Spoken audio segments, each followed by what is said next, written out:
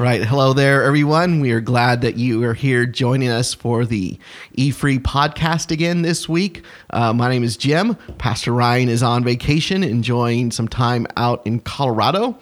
And so I've got Seth with us again, 2 weeks in a row that Seth is getting to join us. Boy, you come into youth ministry and we're just diving you right into all this, aren't we? Love it. Never thought I'd hear myself on a podcast, but hey, ton of fun. It's good to be in the house. Right. So this past week, we covered the whole chapter in the book of Acts of chapter 3. There's a lot within this passage, and that's why it's kind of fun to be able to have a podcast, because we can maybe take some time to look at some things maybe that we didn't get to really look at on Sunday morning, because you only have so much time to dive into that. And so this is the deeper dive where we can look a little bit more. So maybe, Seth, we could just start things out by saying, as you've had 24 hours now to reflect on Acts chapter 3, what stood out to you the most? What was something that really spoke to you? Yeah, so, man, this is a really powerful passage. It's really cool that, man, as I was reading through this, there's just so much that is happening here. There's just a number of things. So first off, Peter and John, right, they're kind of like the pastors of this early church, right?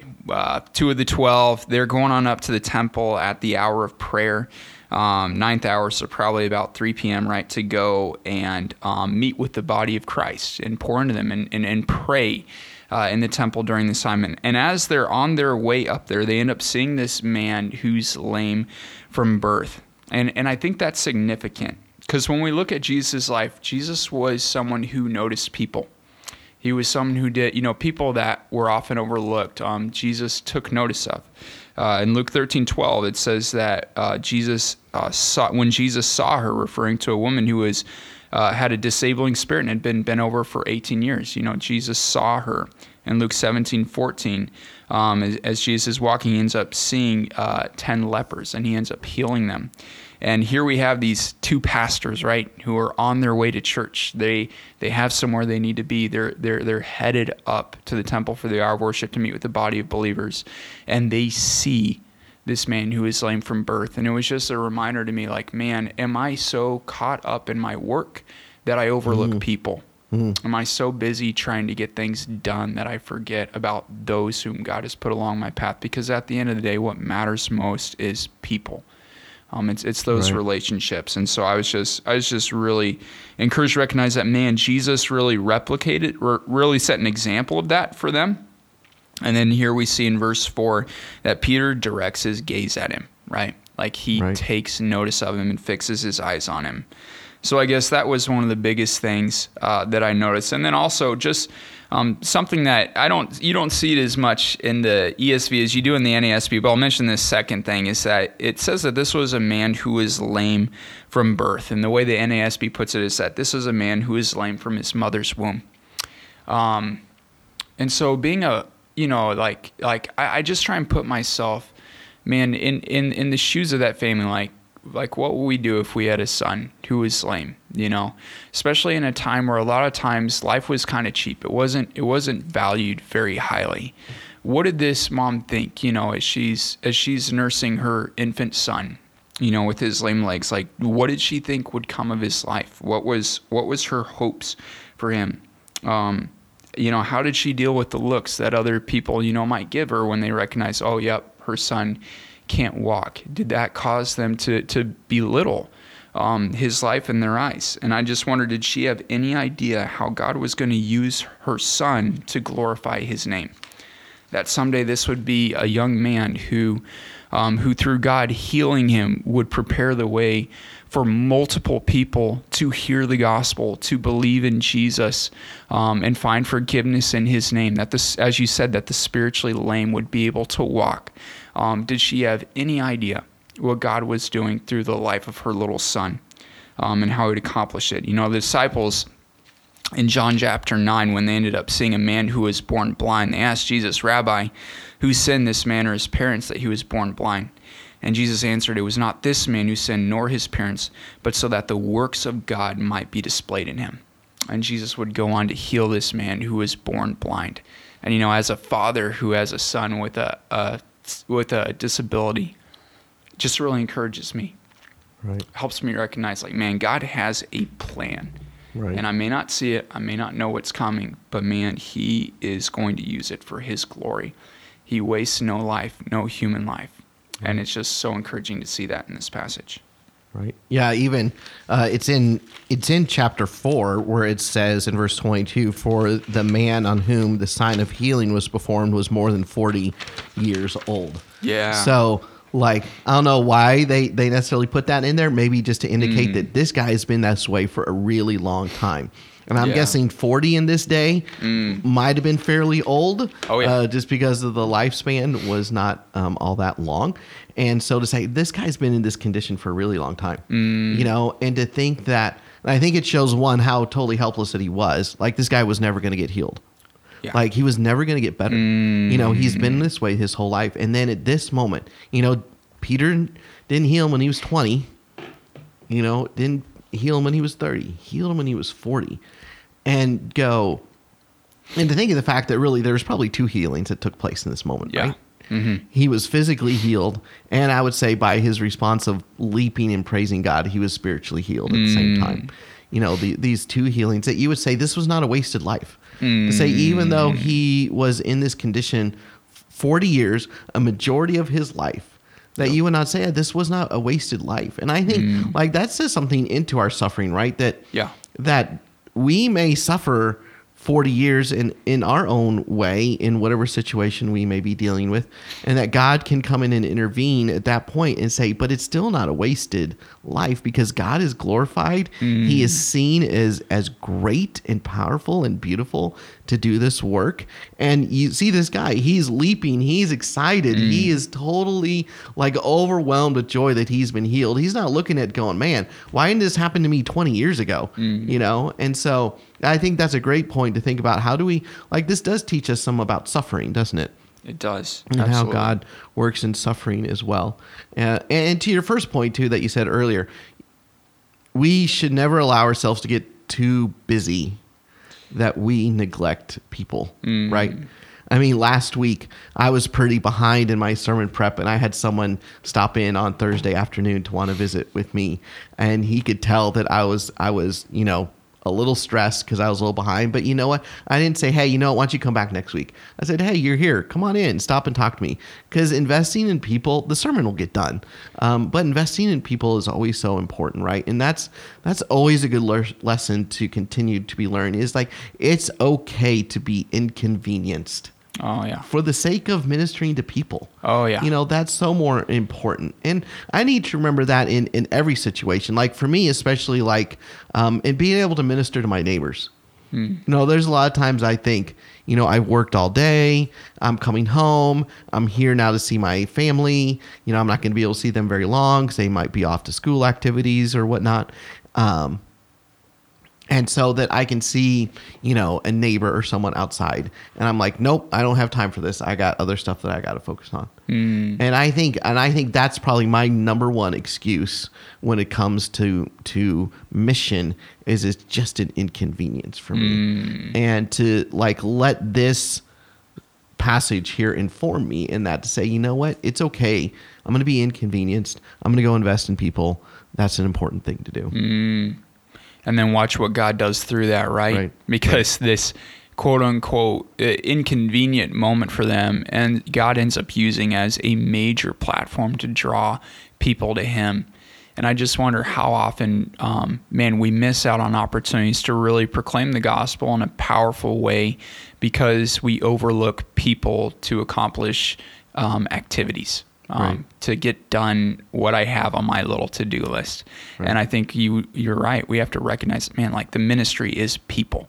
Right. We're called to minister to people. Right. Exactly. Well, anything else? We've kind of started off with the healing itself. Anything else you want to touch base on with the healing before we move into the actual sermon that Peter preaches? I guess one thing that you just mentioned on Sunday that I think is really good is that, you know, this man is looking to them for financial support, right? He's looking to them for money, and instead he ends up finding healing in Jesus' name. It's just that what Hebrews hits on again and again is that Jesus is better. Jesus is greater. He's so much better than anything else that we can find in life. I'm reminded of the paralyzed man in John chapter 5 who'd been paralyzed for 38 years, right? Jesus asked him if he wants to be healed, and he's like, I don't have anyone to like carry me into the water, right? And so he's wanting someone to carry him into the water where it's believed that an angel would touch it and it'd be sturdy. He's like, I need someone to get me to that when the God whom angels worship is standing before him, right? And is offering him healing. It's just like, I wonder how often we're like, God, just give me this. Like, I just want this one little thing. And when what he has for us is so much better than that.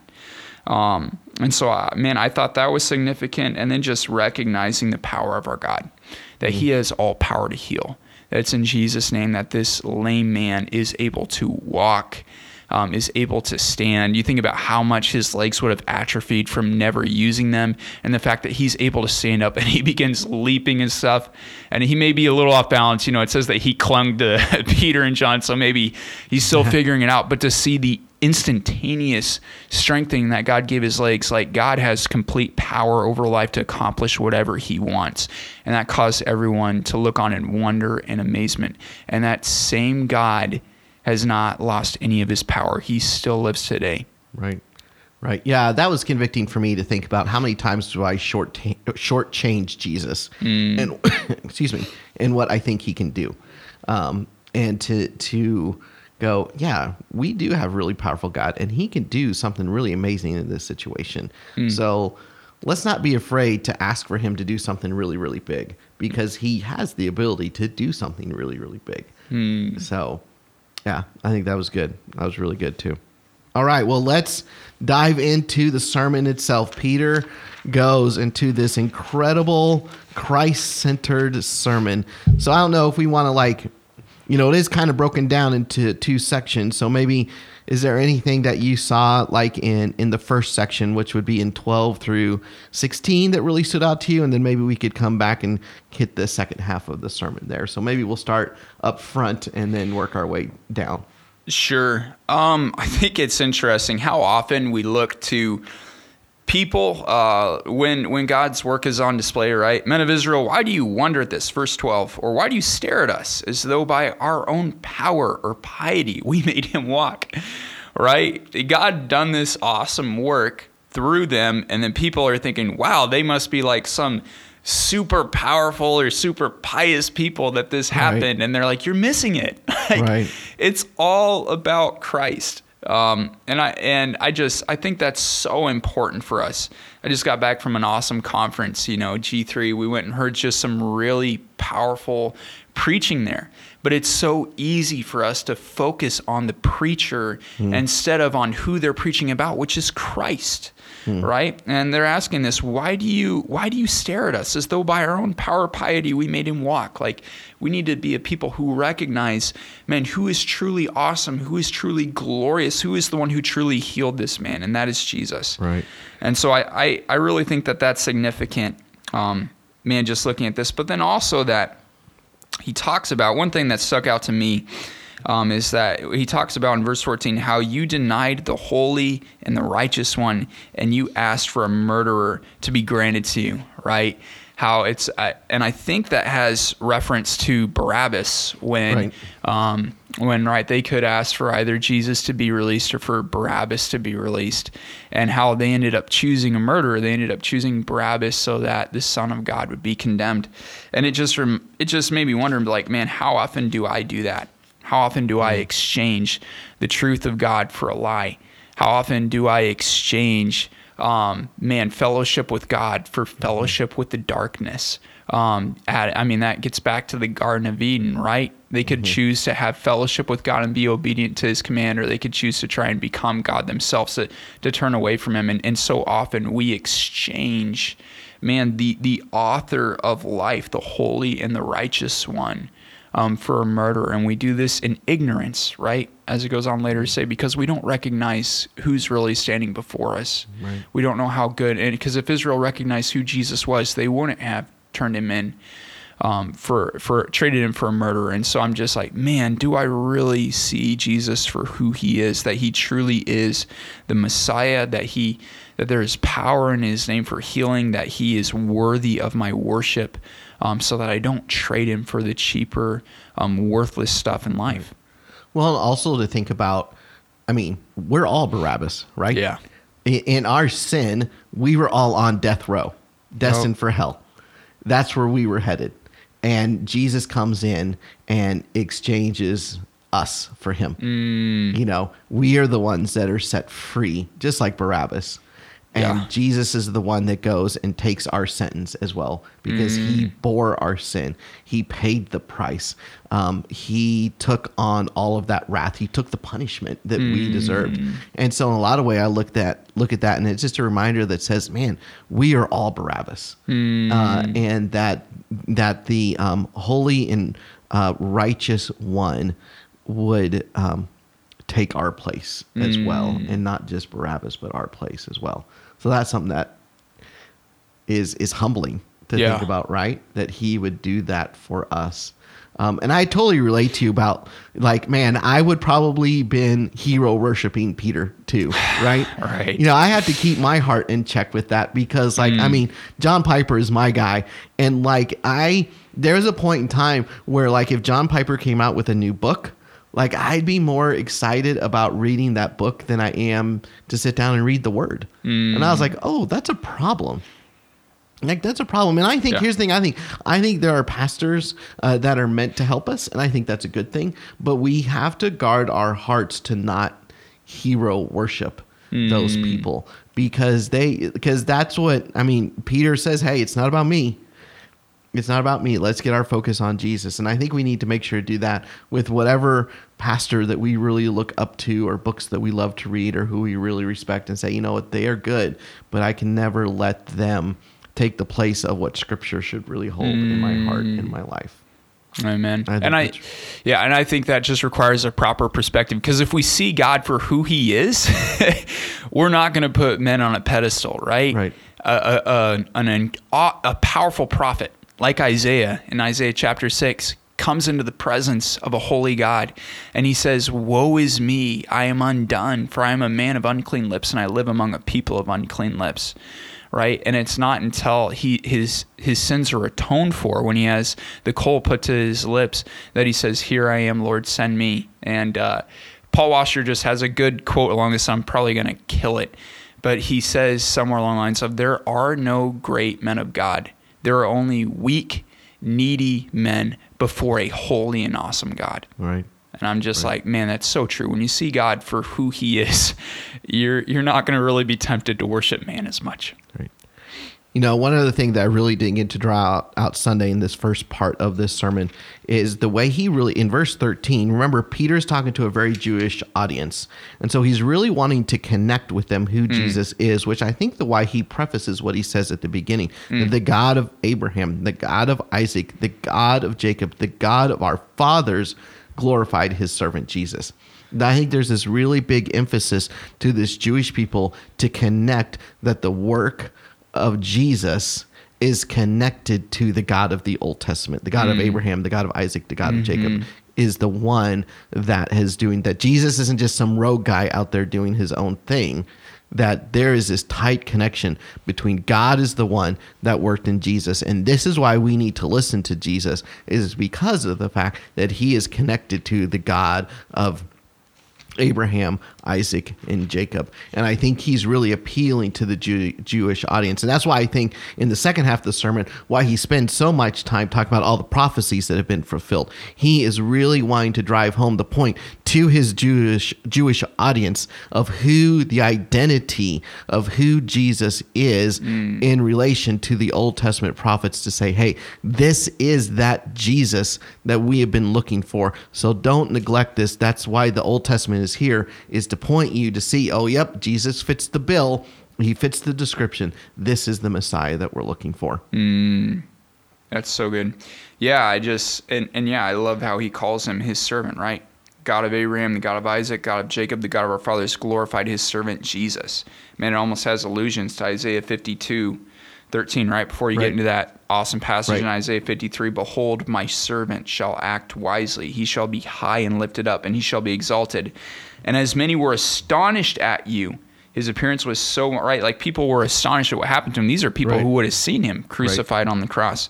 His appearance was so marred beyond human semblance, and his form beyond that of the children of mankind. And so shall he sprinkle many nations. Kings shall shut their mouths because of him. For that which has not been told them, they see, and that which they have not heard, they understand. And here we see that gospel, this what's being prophesied about this suffering servant is now being proclaimed Right. in their midst before their very eyes. Right. And I think what was tough for the Jewish audience, I had someone explain this to me once that I thought was really, really helpful, that in the Old Testament, you had these prophecies of this kingly Messiah, this second David who is supposed to come. And then you had all these prophecies about this suffering servant. And a lot of the Jewish minds, they thought these were two different people. Right. And so that's why they had a hard time seeing that Jesus could be this Messiah and the suffering servant at the same time. That didn't make sense to them. And I think what Peter is trying to do here is saying, no, Jesus is both of these things. He is the Messiah and the suffering servant, and trying to connect those things for the Jewish people to understand that. So anyway, let's head into the last section, 17 through 26. What did you see in there? What was really helpful for you in that section there? Man, I think it's just significant that to recognize that, man, so much of what they've done, has been done in ignorance, right? That they didn't recognize Jesus for who he was.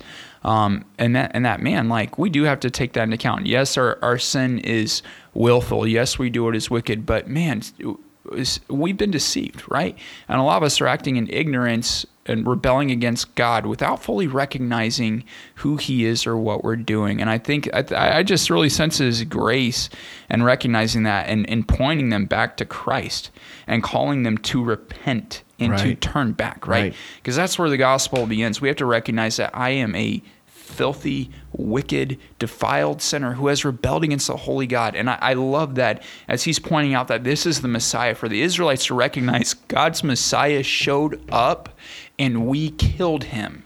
They would clearly understand that they're deserving of the wrath of God at this point. That the anointed one for Israel they slew. That this was wicked, and that what they ought to do as a result is to repent. That they should turn back from their wicked ways, right? To avoid the destruction that's waiting them for their actions. And man, if that's not true for us today, for every single one of us, that because our sins have separated us from a holy God and they deserve his eternal wrath, the first thing we need to do is to recognize that and to turn, to repent, and to return to him. To turn from our wicked ways and to turn to Jesus to find the forgiveness and life that is in him, so that times of refreshing may come, so that we'll be restored in our fellowship with God and eagerly look forward to the day when he returns, right? It says that it says that times of refreshing may come from the presence of the Lord, and that he may send Christ appointed for you, Jesus, whom heaven must receive until the time for restoring all things. This is verses 20 and 21. Jesus is coming back. And right now, God is extending the opportunity for us to repent and be forgiven, so that when he returns, we'll be embraced by his grace, his mercy, his love, his kingdom, instead of being cast out from his presence as the just penalty for our sins and his wrath against them. And so, man, it's the gospel. He's just laying out the gospel here, and it's the most important message that any person can hear. Right. Yeah. I mean, after all the condemnation that Peter brought on the crowd, saying, you did this to Jesus, you did this, you denied him, you killed him, he could have brought the hammer down at that point, right? Yep. He could have. And yet what comes out of his mouth is repent and turn, that your sins may be blotted out and times of refreshment may come to you.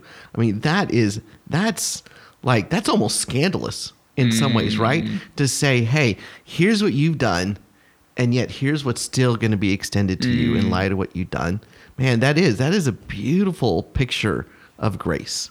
Yeah. To say if there's anybody who didn't deserve grace, it's probably these people. And yet Peter says, there's grace for you.